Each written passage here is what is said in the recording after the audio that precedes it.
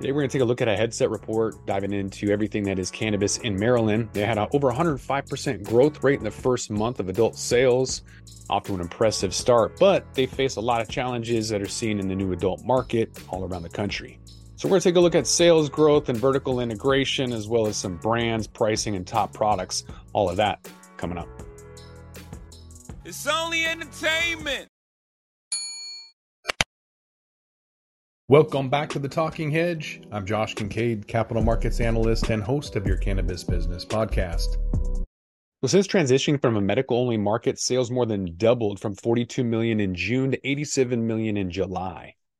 In August, they had a more modest 4.3% month-over-month growth. Although it doesn't sound like much, it's the highest one out of the 11 that Headset tracks, and 6 of those were negative.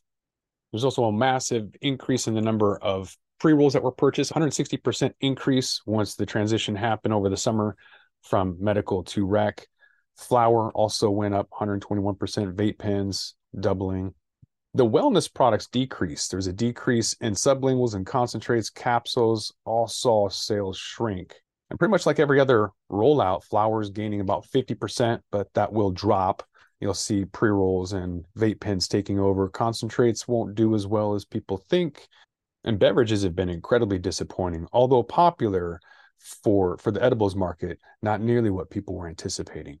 So vertical integration is when companies that grow, manufacture products, and sell it. So you're a producer, you're a processor, and you're a retailer. The advantage to that is you obviously have in-house brands. You can control all the cost all the way down. And so a lot of these in-house brands, what we saw in Colorado was in-house, and that was a successful model. And it looks like in Maryland, about the same success rate, around 27, almost 28% of total sales going towards these in-house brands. They're one of the highest vertically integrated, and behind that is Massachusetts at 30 and Illinois at 31. Being in Washington, we have around 1,800 SKUs where I'm at. Apparently, there's only 1,100 on average, which is pretty crazy.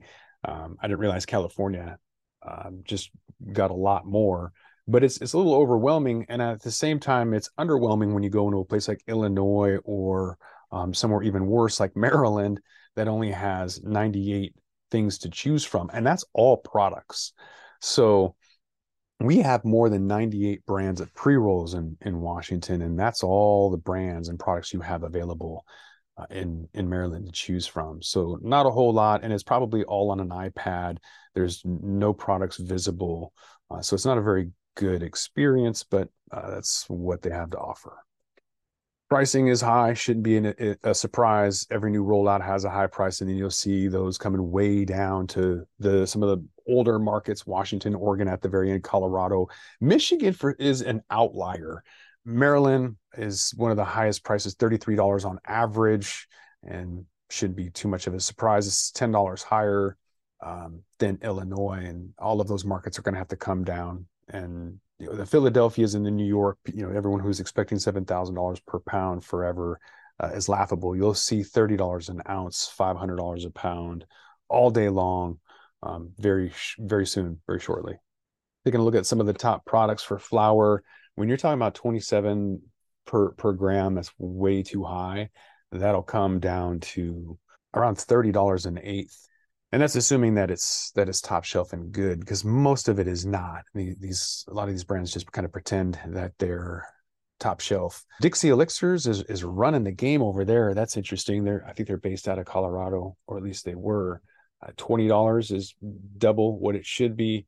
Vape pens I'm guessing it's half a gram. Yeah.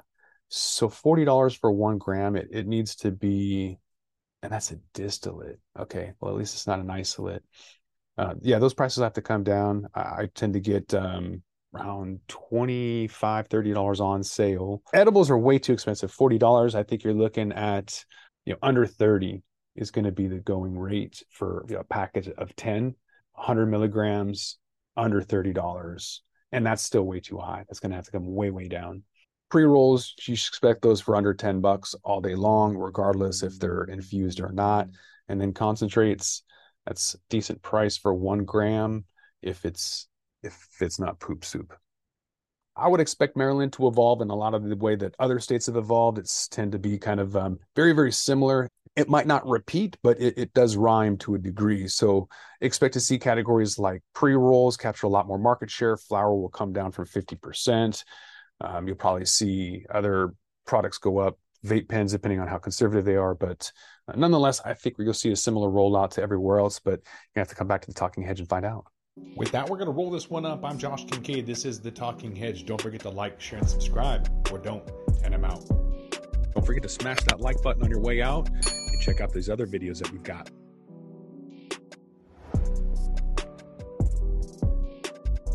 Thanks for listening to today's show.